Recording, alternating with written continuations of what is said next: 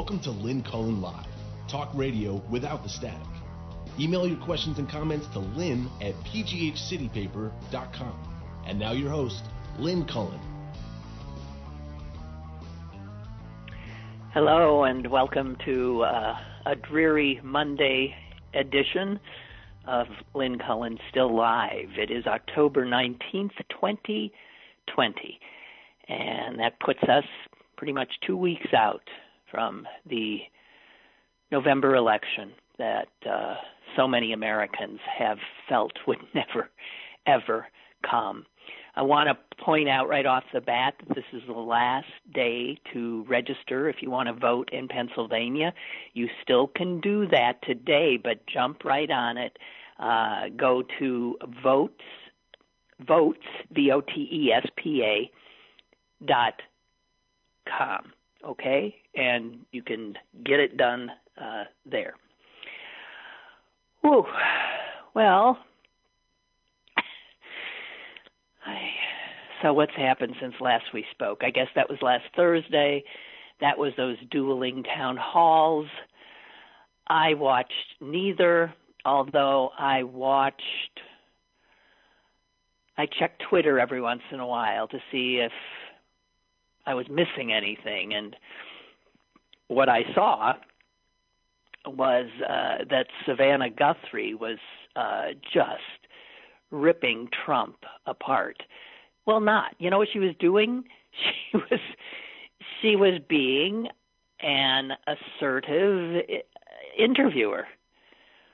And I think her greatest line was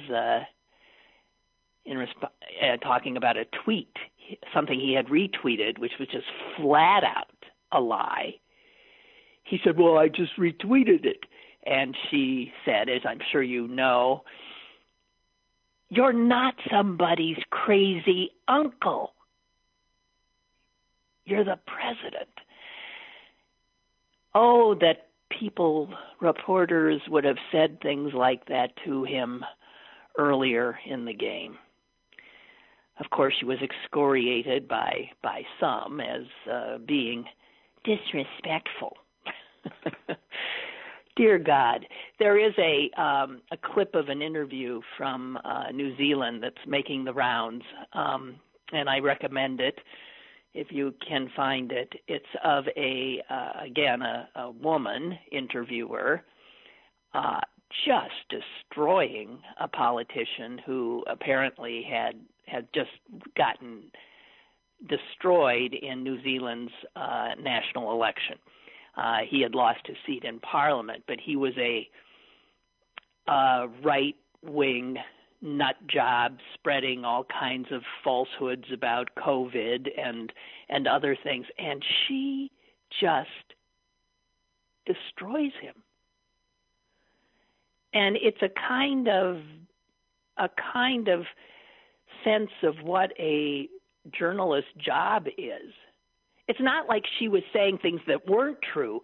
She was refusing to let him say things that weren't true. And I can't help but notice that it seems to be, again, the women who, you'll pardon the expression, have more balls.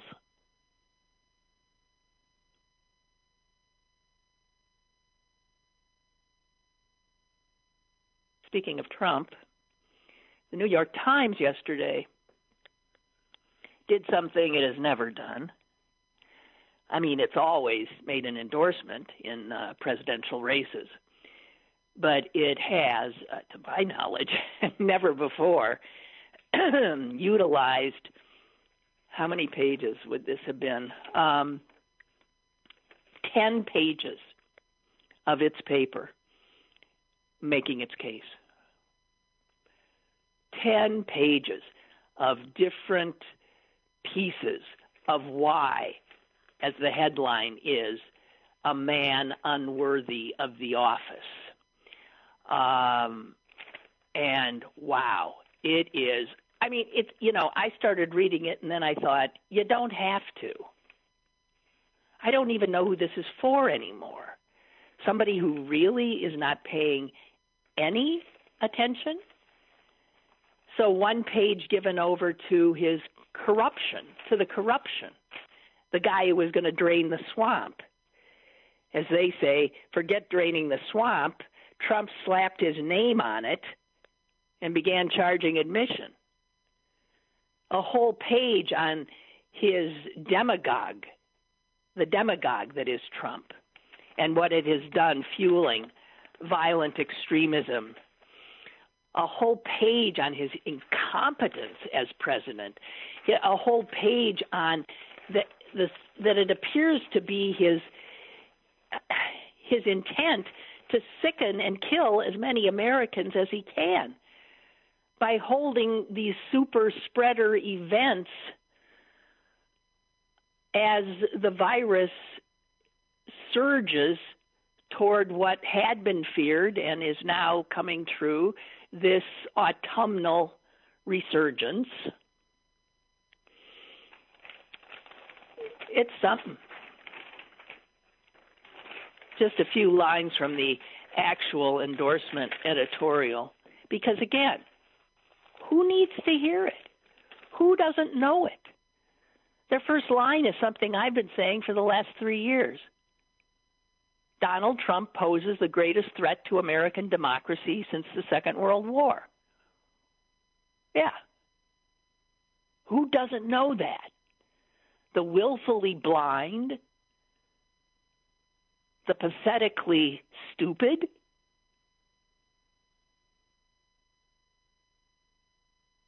or friends of Vladimir Putin? I don't know. Who would that be? Another little line. Mr. Trump stands without any real rivals as the worst American president in modern history. I don't know why they keep saying modern history. Who's the person that they're suggesting might have been worse? Seriously, who? Who? Why do they keep saying modern? In our ancient history, who was this horrible president worse than even Donald Trump? Tell me who. I'm dying to know.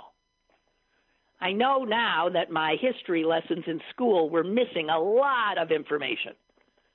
But why do they keep saying modern history? Who, stop being coy and tell us who you think is in the running for the worst president in the entire history of the American Republic.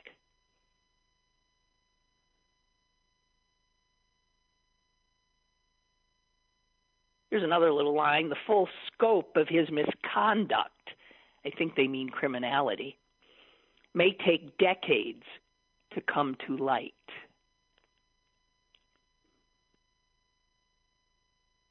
That's if there's still any journalists left to do that.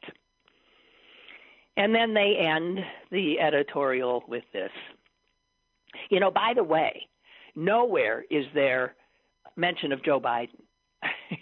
It's like if Elmer Fudd were running. It doesn't matter. This man is the gravest danger to this country since the Nazis, since World War II. You vote whoever is running against him. Here's the last few lines. Mr. Trump is a man of no integrity. Mm-hmm.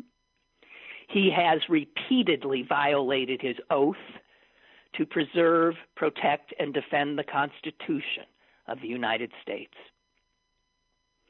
Now, in this moment of peril, it falls to the American people, even those who would prefer a Republican president. It falls to the American people to preserve, protect, and defend the United States.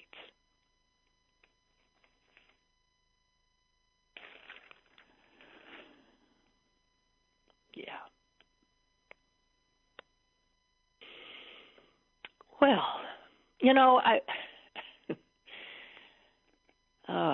so many things to talk about. I don't even know where to go. Let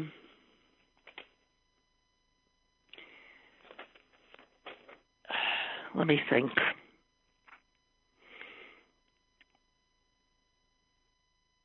There was word today that a federal judge,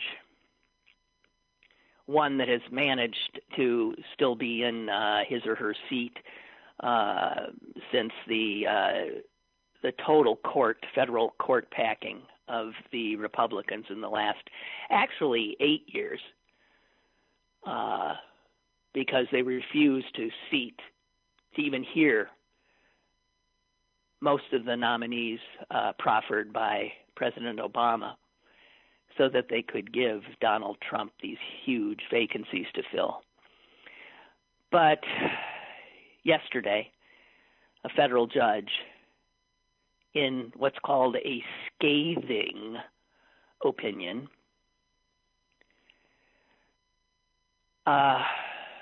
blocked as arbitrary and capricious an effort by the Trump administration to end food stamp benefits for as many as 700,000 unemployed people. Now, just imagine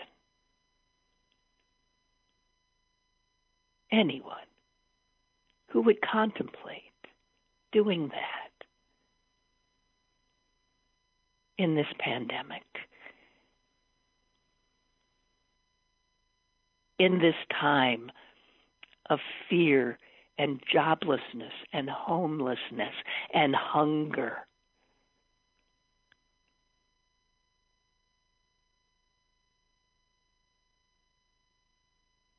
But the Trump administration, since it took office, has been trying.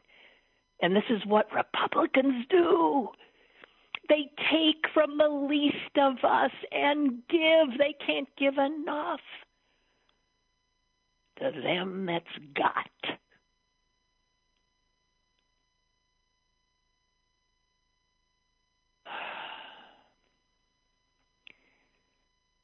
The Attorney General of New York, one of the people who had brought this suit against the Trump administration for this effort, said it's just a win for basic decency.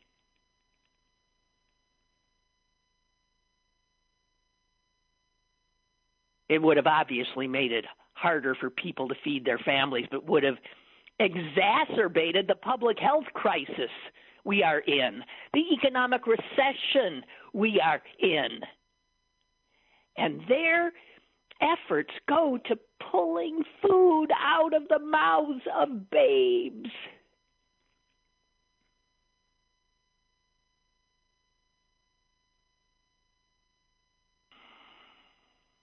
It's something.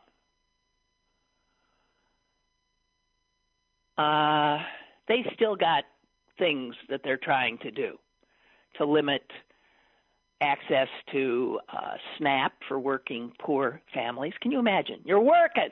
You're poor. You can't make enough to feed your children. And these Republicans still want to take food from your babies' mouths.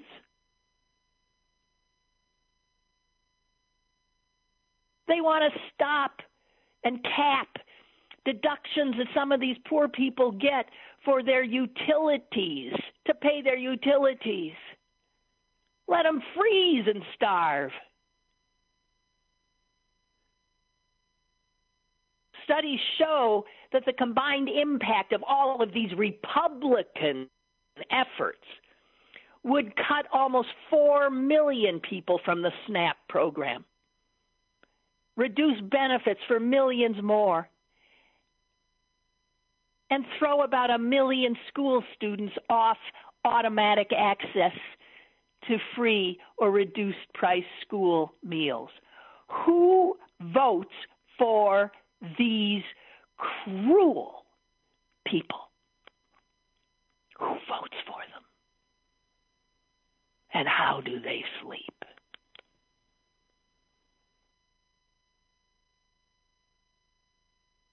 Another case in point, worried that they will be voted out of office in a few weeks' time, Trump's cabinet members are wildly scrambling to enact regulatory changes, which would harm us, the people, and of course, again, aid the rich. Proposals like easing limits on how many hours truckers can spend behind the wheel, making, of course, you less safe on the road, but making money for the trucking companies. They want to change the standards for when workers can be classified as independent contractors rather than employees, of course, so that the rich don't have to treat the people who do their labor like people who do their labor, like workers who should have access to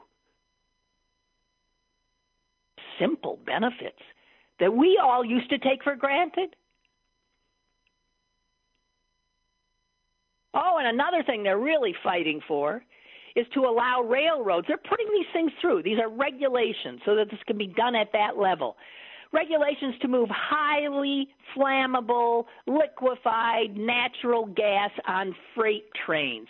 You know, I don't live far from a track that rumbles next to the busway through the city of Pittsburgh, through residential areas. And they want to have these dangerous flammable chemicals carried on those trains and on tracks which we know are not necessarily well maintained. What big hearts these people have. What laudable values. And oh, the irony. Because do you know that this week is National Compassion Week? And do you know that Donald Trump put out a statement, as the president should, when it's National Compassion Week?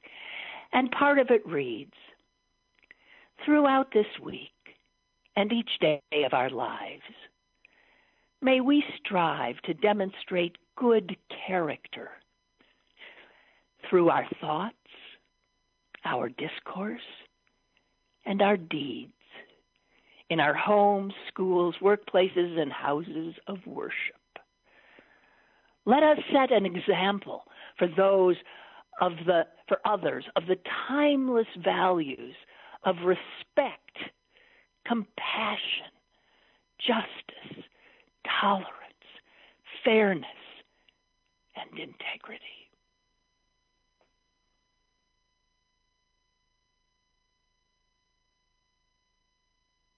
Cognitive dissonance. One's head spins. I feel like I'm in The Exorcist, like I'm in some crazed imaginary dystopian science fiction movie. A man who doesn't know the meaning of respect, who is incapable of compassion, of tolerance, of fairness, and certainly of integrity, is telling us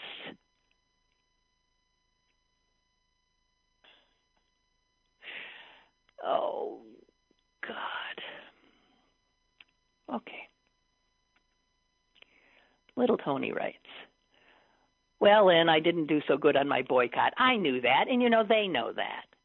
Because if you're used to watching MSNBC, then you're going to watch MSNBC, even if you're mad at them, right? The guy who runs MSNBC was outraged at NBC's decision to run this dueling town hall, to give the president this free gift of an hour. But as it turns out, they just gave him a free hour to hang himself.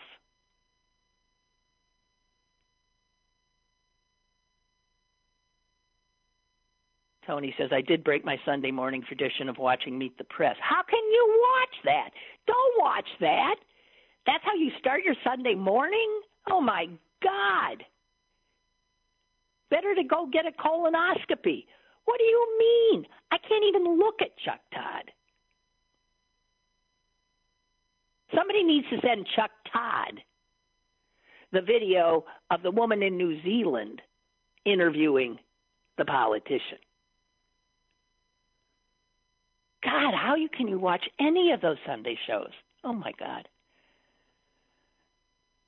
Yeah, this is better. I watched the last half hour of CBS Sunday Morning instead. I just can't watch TV on mornings, Sunday mornings, or any mornings. The fatigue and stress of this election is too much for me, and I hope I can make it to the end. You're going to make it. 2 more weeks of hell, dear Lord. Dear Lord, give me strength. You know, I was taking little Tony to task a little bit, or just trying to talk him off the ledge last week, I think it was, because he mailed in his ballot, but his status had not been upgraded, that it had been received. And now I'm in the same boat. I mailed my ballot last Monday, a week ago.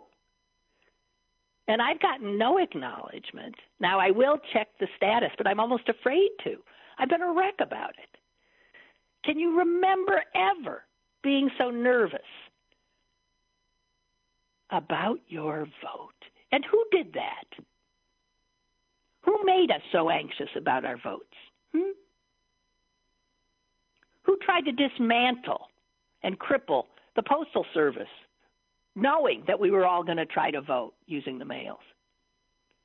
Who tried to undermine the integrity of our entire democratic system of voting? Who? All these answers are, an idiot knows the answers. And that anyone would want to give these cynical, power-hungry,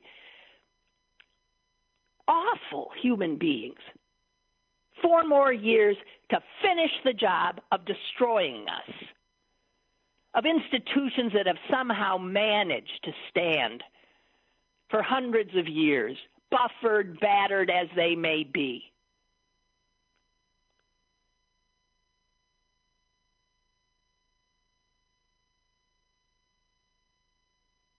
Ed says, I mailed my ballot well over a week ago, and I'm concerned because I have gotten no notification.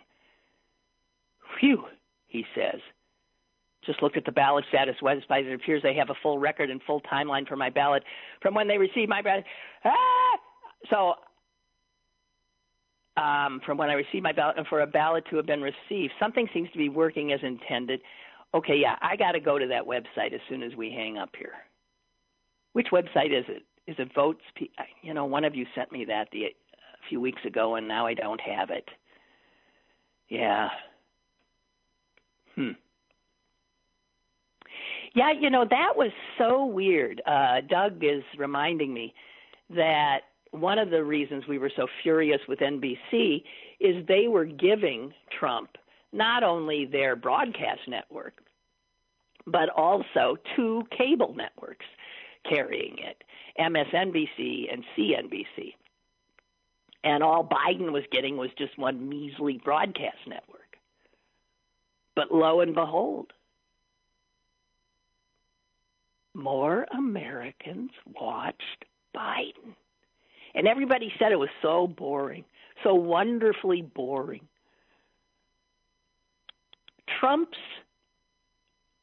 show, his shtick, has gotten really old for even people who voted for him. They've had it. Nothing could have hurt him more. He must have tweeted about it. Who knows? I've blocked him, so I don't see him unless somebody makes a big to-do about one of them.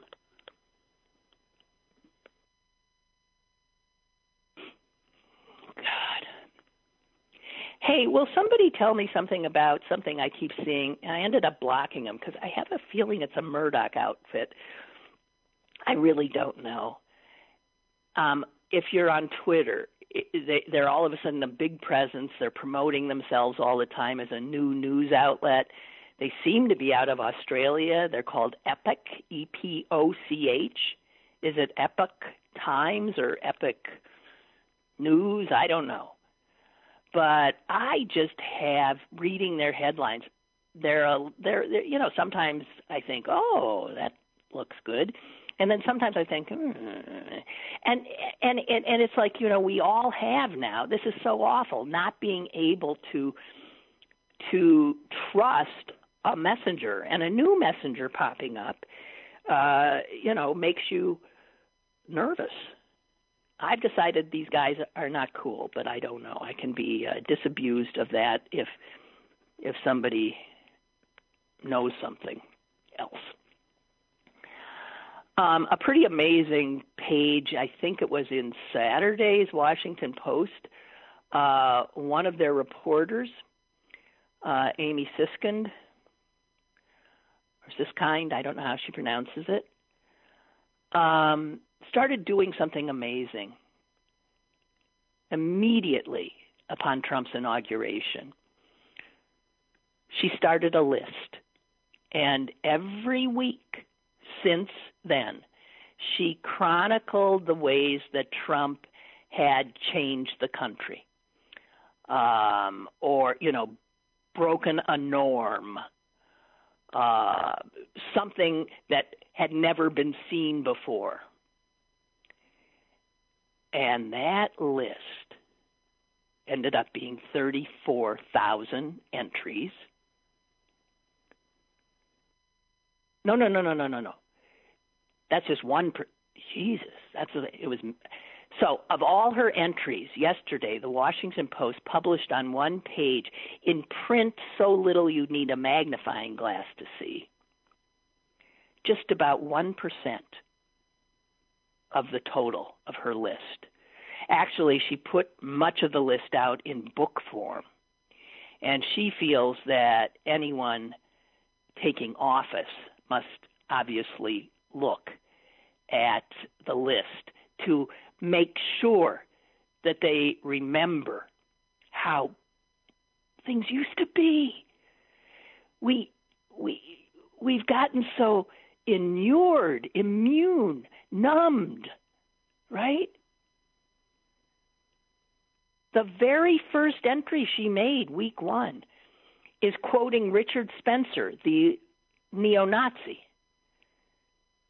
saying to a gathering in Washington celebrating Trump's victory, "Heil Trump, Heil victory."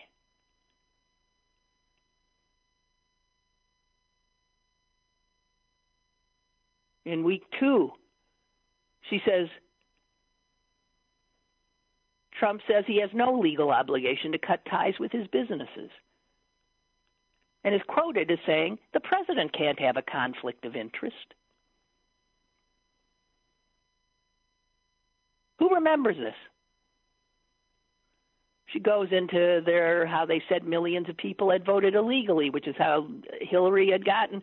And then he goes on to say how he's going to continue as executive producer of Celebrity Apprentice. And then he asks for a list of all client scientists because they're going to end up being, left to fend for themselves. Week 5, a reporter says, why have you only had 4 intelligence briefings in the last 31 days when every other president would have had 31? And Trump responded, I'm like a smart person.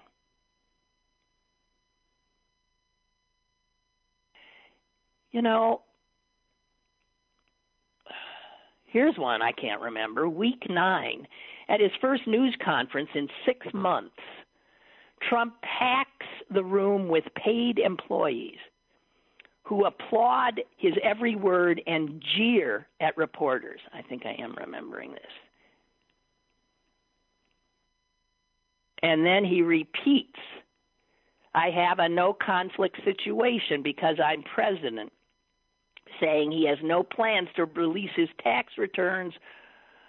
Yeah.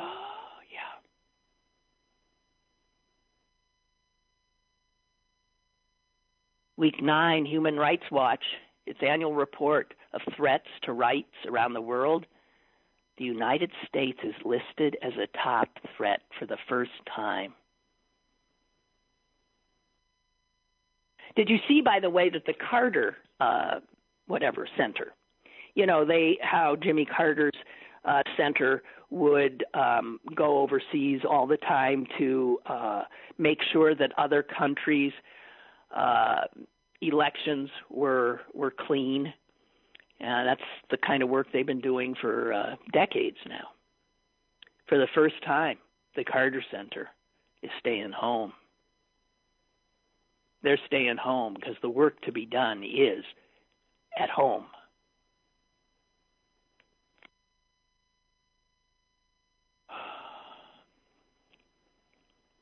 Oh my, let me catch up with all your emails here. Gigi, oh, thank you. A lot of you sent me how to check my ballot. I'm scared to death that what if it isn't.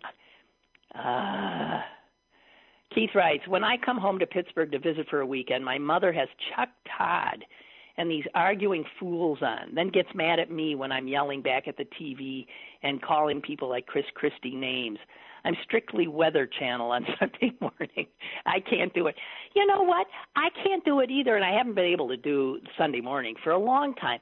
If anything of any value comes out of those boring, stupid shows,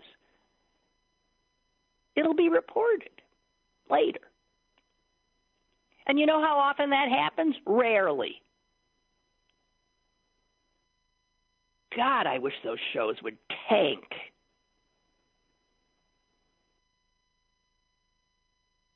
Somebody's reminding me that Wendy Bell has in fact been severed from KDKA Radio. They've gone their separate ways. And Jen is saying, give Wendy a rope and she will definitely hang herself. Her poor family. It must be hard to have her as a spouse or a mom.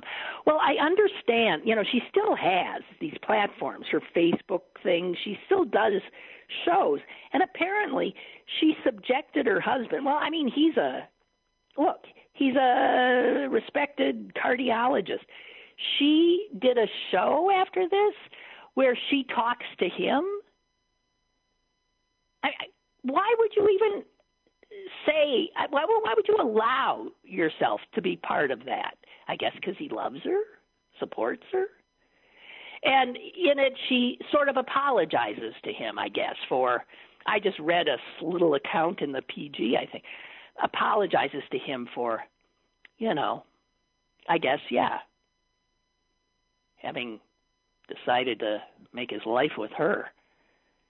But then she goes on to say how people can't handle the truth. And that's all she's doing, is speaking the truth. Nowhere did it say that he suggested otherwise.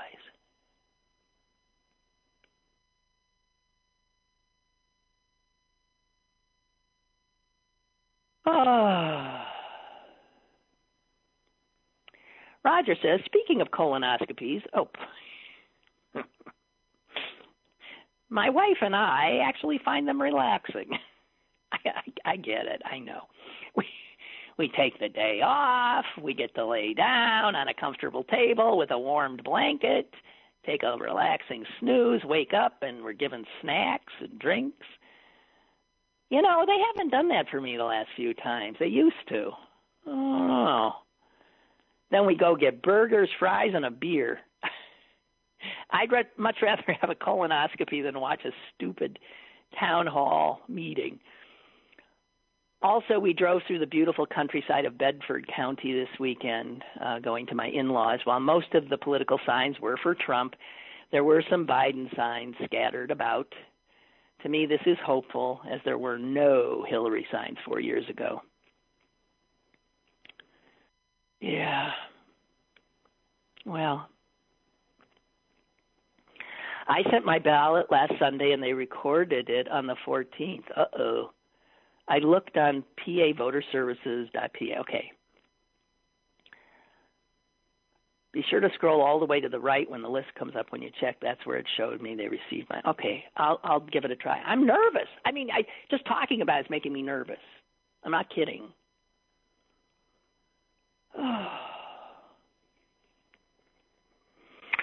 So, remember last week, I think, when I was squawking about, oh my God, there was I saw a picture, I think it was from, I don't know what southern state, and it was some musician who'd had a concert just raving about the fact that he'd attracted thousands of people. And then there was a picture. And yeah, there was this guy up on stage with two other guys. He was a long-haired guy playing a guitar. And there were shoulder to shoulder, unmasked, all these people singing and dancing. And I remember saying, like, you know, I see those pictures and I can't believe what I'm seeing. Just as I saw a picture yesterday, and it was a Trump rally, one of his latest, I guess, in Carson City. The same. It looked like thousands of people. And I looked closely, not a single mask. And then the same guy, the musician, was here in Pittsburgh yesterday. And he attracted, I think, just a few hundred, if the picture I saw is any indication, of maskless, singing people to his concert at Schenley Park.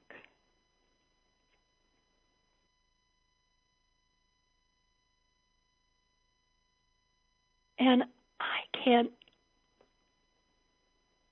I just can't take it in. It's a death cult.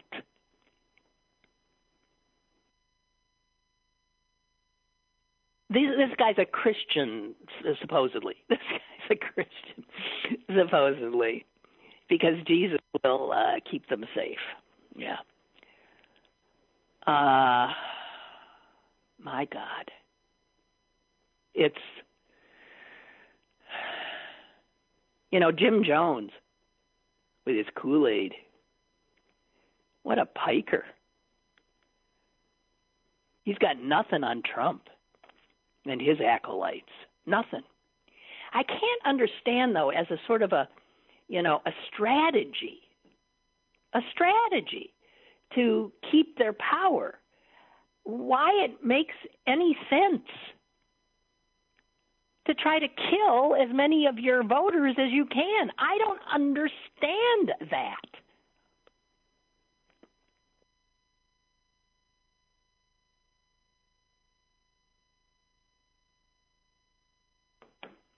God. Okay. I'm sorry, I just got some bad news on my... God, I can't take anymore. There's been a lot of bad news in my life in the last few days. I can't take anymore. Here's another friend in ICU. Legionnaire's disease. This is a second friend who's been in ICU with Legionnaire's disease. Oh, God.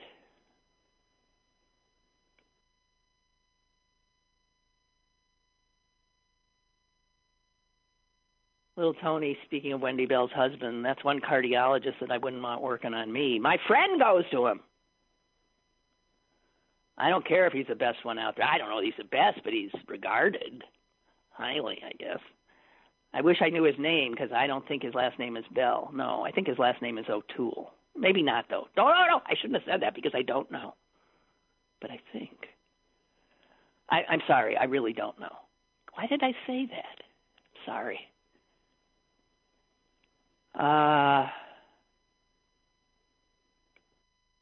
Yeah. Beth, thank you. I was right. Wow. Epoch Times, EPOCH Times, which was just all over my Twitter feed for the last few weeks, is owned by John Tang and is affiliated with the Falun Gong New Religious Movement. Does not appear to be part of 21st Century Fox or News Corp. Doesn't have to be. Falun Gong's enough. Okay. There. Wow. Now, so they're out there now acting like they're a news organization, spreading their little... Boy, guys, you gotta be careful. You've got to be so careful at what you ingest.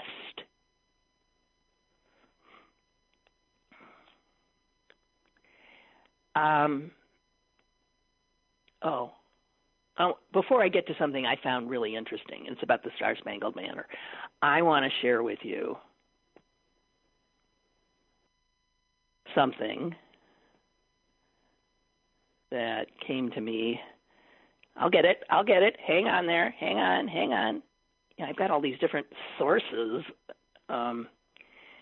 here.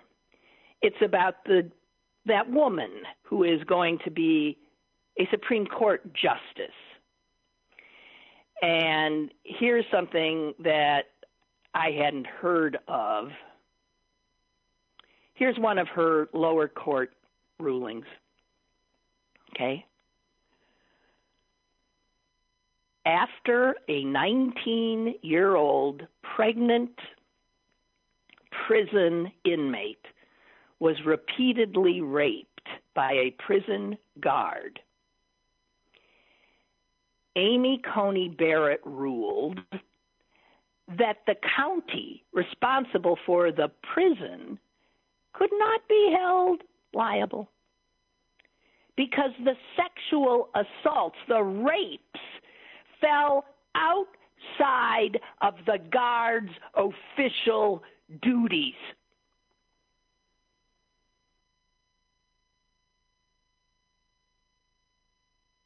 There's nothing wrong with the feed. I am just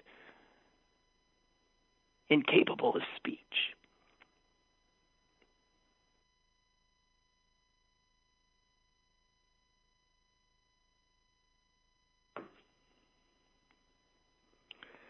Okay, let's get to something a little bit, because it's history. It doesn't feel quite as as harrowing.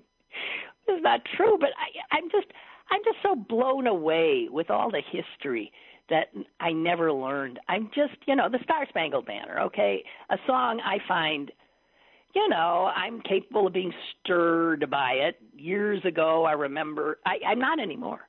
I'm not. It's been ruined for me. But I remember as a kid watching the Olympics or something, man, when our flag went up and that song started, I would just be goosebumps everywhere. But I don't feel pride, and the words are lies. Home of the free, brave, and then just sort of knowing that the racist slaveholder who wrote it, Francis Scott Key, was just one awful human being. But let me share with you some of that history because it's fascinating. This is from the Washington Post today. Francis Scott Key wrote that observing the attack on Fort McHenry in Baltimore. He was on a British ship part of the bombardment. He was on a British ship because he had gone under a white flag as a lawyer to negotiate the release of one of the British prisoners who was a popular doctor from Maryland. How he got, snatched up, I don't know. So Key, flying a truce flag, goes to the British Navy, is taken aboard to try to negotiate the doctor's release. And while he's there, this bombardment occurs.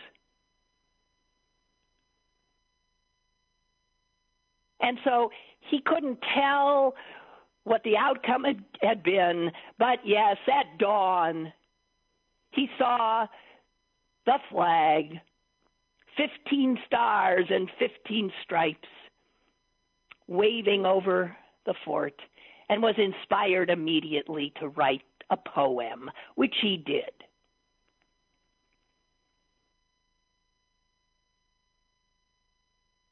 Now, that much you might have known before. And he got the doctor out, and they were released, okay? The War of 1812, actually, that bombardment happened in 1814, just so you know. The War of 1812, which I always sort of thought must have just happened in 1812,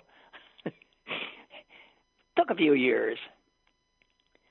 The British promised refuge to any slaves who escaped.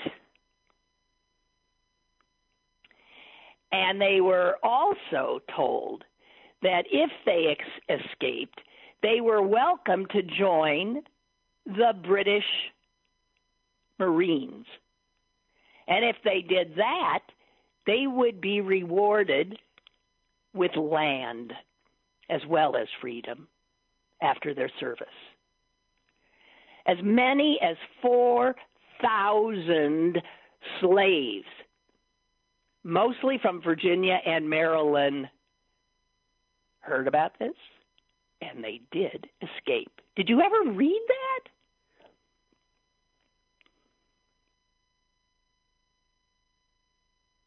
And that's why we don't know the other verses, but one of the verses of the Star-Spangled Banner refers to that.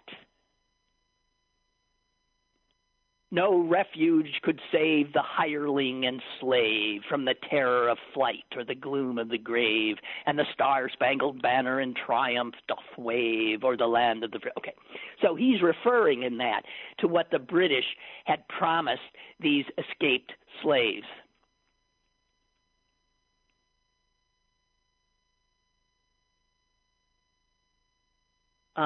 It should be noted that slaves fought on the American side as well. But here's the thing. The British kept their word. The United States demanded that those slaves be returned. And the British said no. And they took those former slaves that had fought with them and provided them land in Trinidad and Tobago, where they could resettle with their families. I don't know how they must have escaped, but I don't know. And their descendants still live there today. They're called Americans, Merikins, Americans.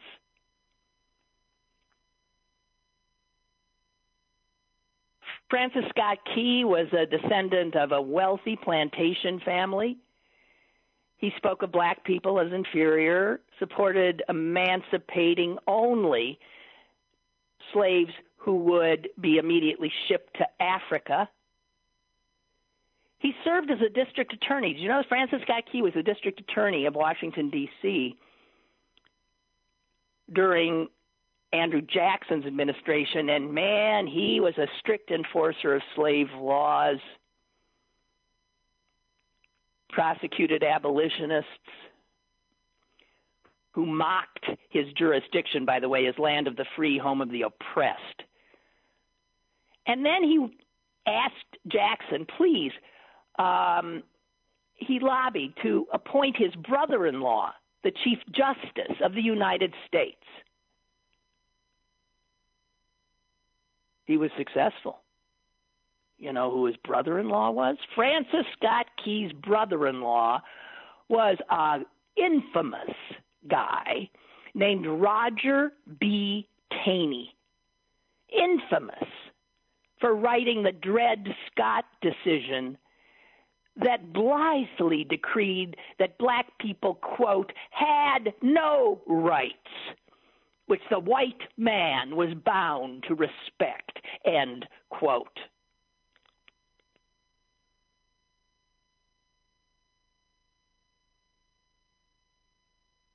And here's the last thing that is really interesting.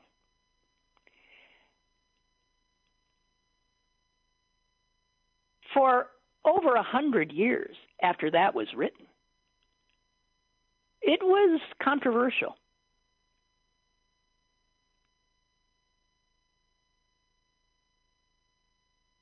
And there was no official American anthem. Most people chose to sing My Country 'Tis of Thee. But over time, there was a group that pushed Key's anthem. And it will not surprise you to know that they were the post-Reconstructionists, white Southerners, and the military.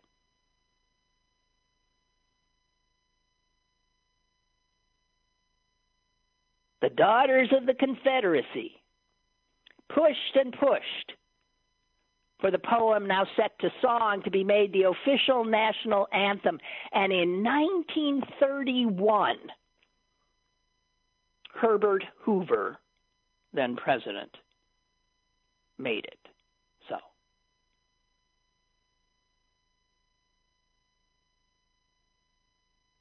This was a Confederate political victory. And here is the ironic last fact I leave you with. When Hoover signed off on the Star-Spangled Banner as America's anthem, the victorious supporters threw a victory parade in Baltimore in June of 31. And the march was led by a colored guard hoisting the Confederate flag.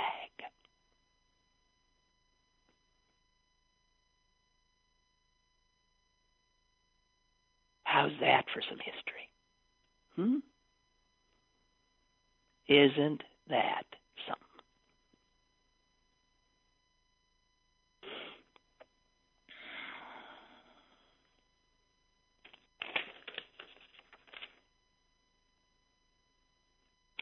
What's that line? Those who don't know their history are condemned to repeat it. I don't have that quite right. But ignorance of one's history or airbrushing of one's history, and we do it even in our personal lives. What we choose to remember. The stories family tell each other about their ancestors are so often mythology. Truth. Oh, truth is tough.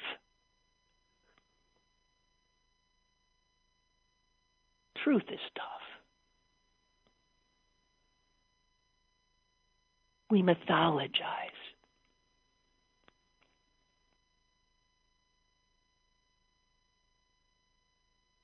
I read something in a book review of a book that's getting rave reviews called What Were We Thinking? What Were We Thinking? And it's about America, us, and I guess tries to hold us to truth. And the reviewer says this, talking about what the book speaks of.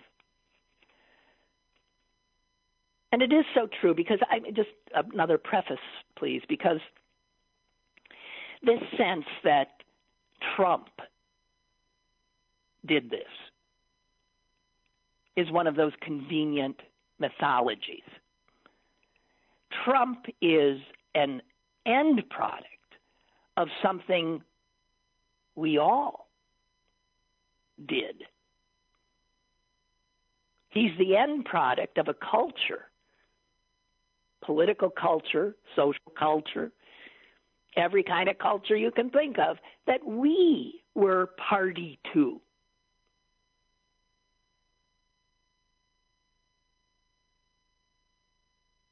So this effort to not take oneself off the hook is a tough one.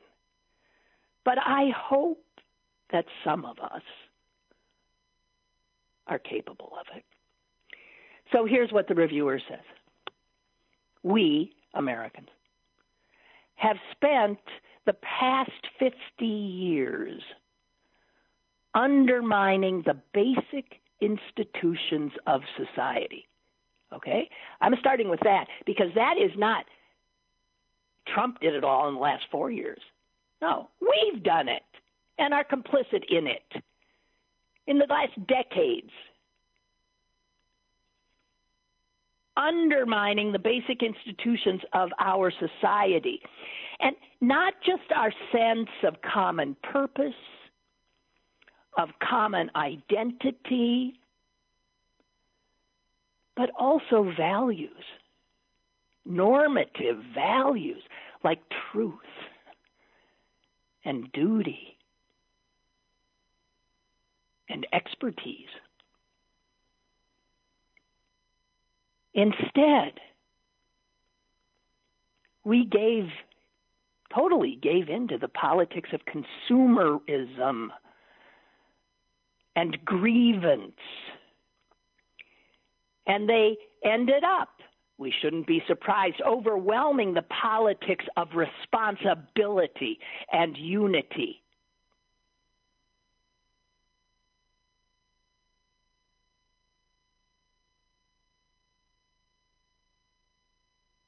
So that our popular culture has made most Americans, if they ask themselves a question of, like, why am I here? What's happening? Blah, blah, blah. Popular culture, this awful culture we've created, popular culture compels us to ask, what do I want? That's an American question. What do I want?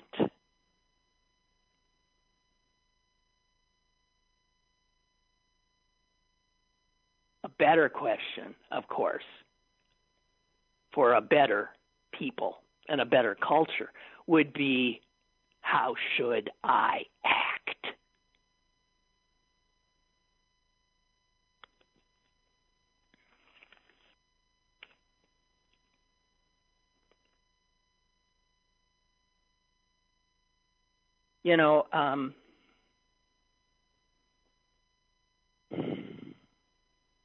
I never read much Machiavelli, but they end up, I guess the book quotes him, and not from The Prince, but from his book, The Discourses, and I don't know how to pronounce these words, but he talks about a constant contest in any republic between virtue, although it's spelled differently, and something called Ozio, I don't know. But virtue is the quality that keeps a republic strong. And here is how that's defined. Rigor and responsibility and intellectual achievement. And yes, in Machiavelli's telling, also what the author says as a distressing tinge of militarism. Okay. The other side, ozio, that which takes a republic down, is indolence. It is the laziness that overtakes a republic when it is not at war or in crisis.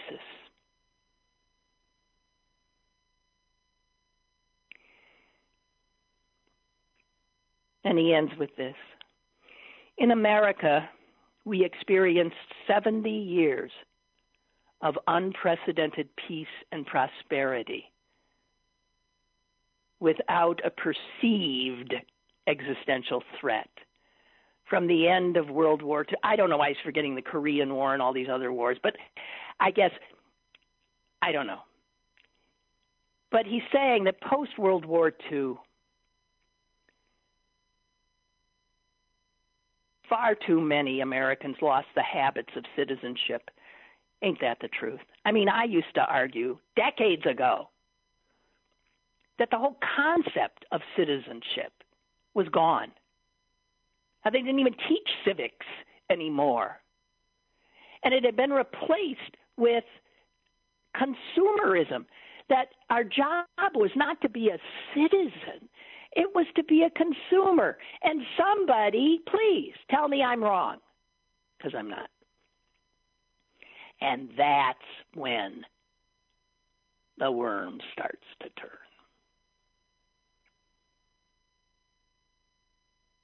And my rage at capitalism is because of that. Turning us, seducing us from the rigor of citizenship into the indolence of, what do I want? Consumerism.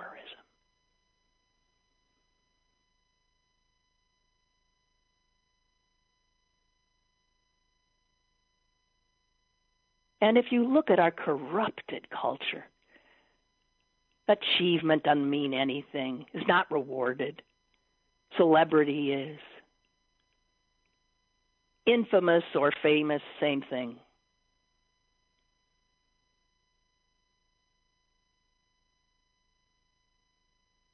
And that America, this America ends up, this America that wants to be entertained, that has lost the rigor of even critical thought, ends up electing Donald Trump. It's not his fault.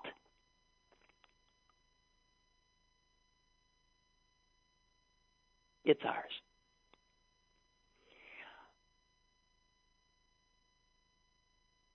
Donald Trump, speaking of him, I'm going to where did I find that? I wanted to leave with some song, as I did last week with F 2020, which is still in my head. I was singing it this morning with another song I came across.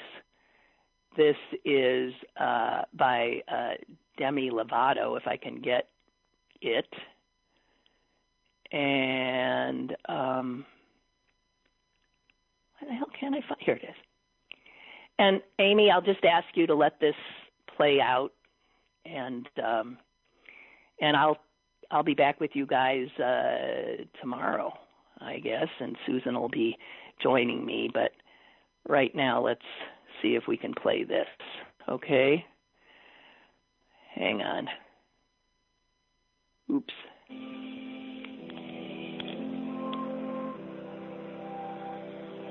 Were you ever taught when you were young? If you mess with things selfishly, they're bound to come undone. I'm not the only one that's been affected and resented. Every story is fun, and I'm a lucky one. 'Cause there are people worse off that have suffered enough. Haven't they suffered enough? But you can't get enough of Shutting down systems for personal gain, fighting fires with lies and praying for rain. Do you get up on pain? We're not pawns in your game. Commander-in-Chief, honestly, if I did the things you do, I couldn't sleep.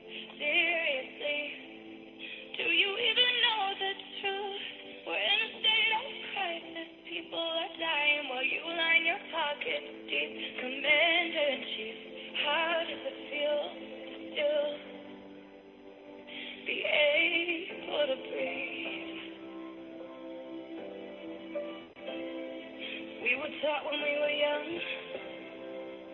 if we fight for what's right, there won't be justice for just some. Won't give up, stand our ground. We'll be in the streets while your bunk's going down.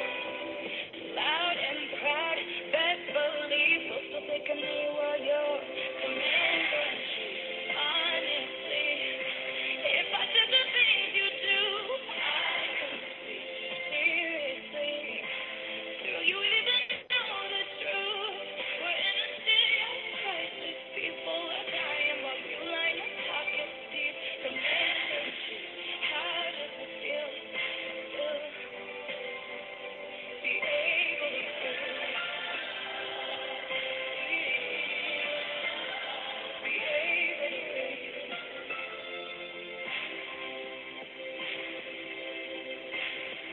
Won't give up, stand our ground. We'll be in the streets while you're bunkering down.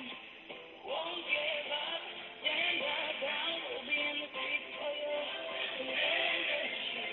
Honestly, if I did the things you do, I couldn't sleep. Seriously, do you even know the truth?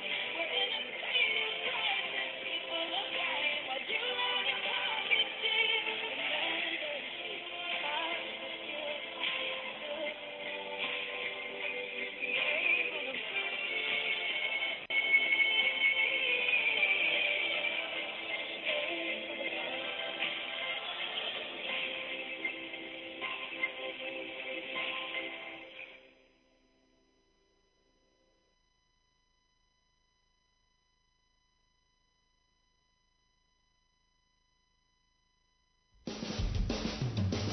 Lynn Cullen Live, Monday through Friday from 10 a.m. to 11 a.m. and archived at pghcitypaper.com.